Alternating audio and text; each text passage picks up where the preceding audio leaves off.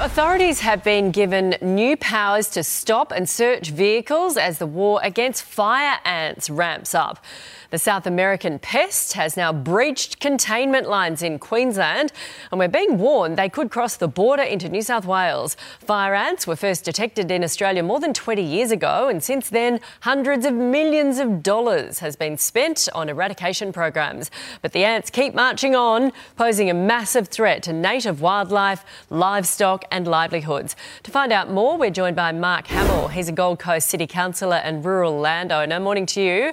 Mark, you've had fire ants on your property. Morning, Nat. How do you tell them apart from all the other ants?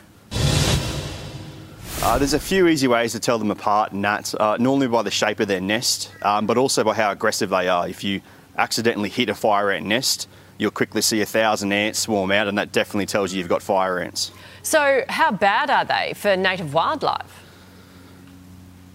They're incredibly bad for our native wildlife and our native ecosystems.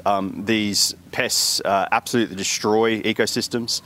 Native animals, especially frogs, birds, etc., they will swarm entire areas and take out all the native animals in those areas. So it sounds like they're close to the New South Wales border. How close? So there's been recent detections within 5 kilometres of the New South Wales border, which is really alarming. We thought they were controlled more in the northern and central part of the Gold Coast. To see them so close to the New South Wales border is of great concern to a lot of people. So what can New South Wales do about it? So while New South Wales is known for a long time, there was a possibility that fire ants could head their way. I think they now need to step up their preparation. A big part of that would be the education program, helping people know what they're looking for. But the New South Wales government should seriously be looking at what requirements they have in place on their side of the border for landowners, and especially for things like transport of soil and mulch, understanding that that's one of the main ways that fire ants have moved around southeast Queensland.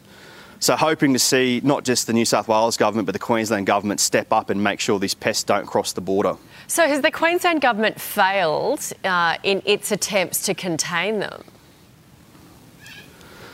Now, it's been 20 years, over 20 years, since fire ants were first detected in Queensland.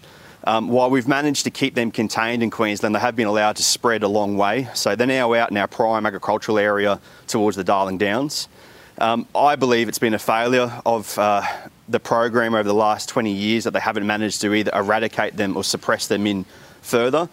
It now means that we're covering a lot of area in southeast Queensland, having to spend hundreds of millions of dollars every year, which is still not enough to keep these ants from spreading any further. Yeah, that's a big cost for some little ants that are obviously doing a terrible thing to our wildlife and our ecosystems. Thank you very much for your time, Mark.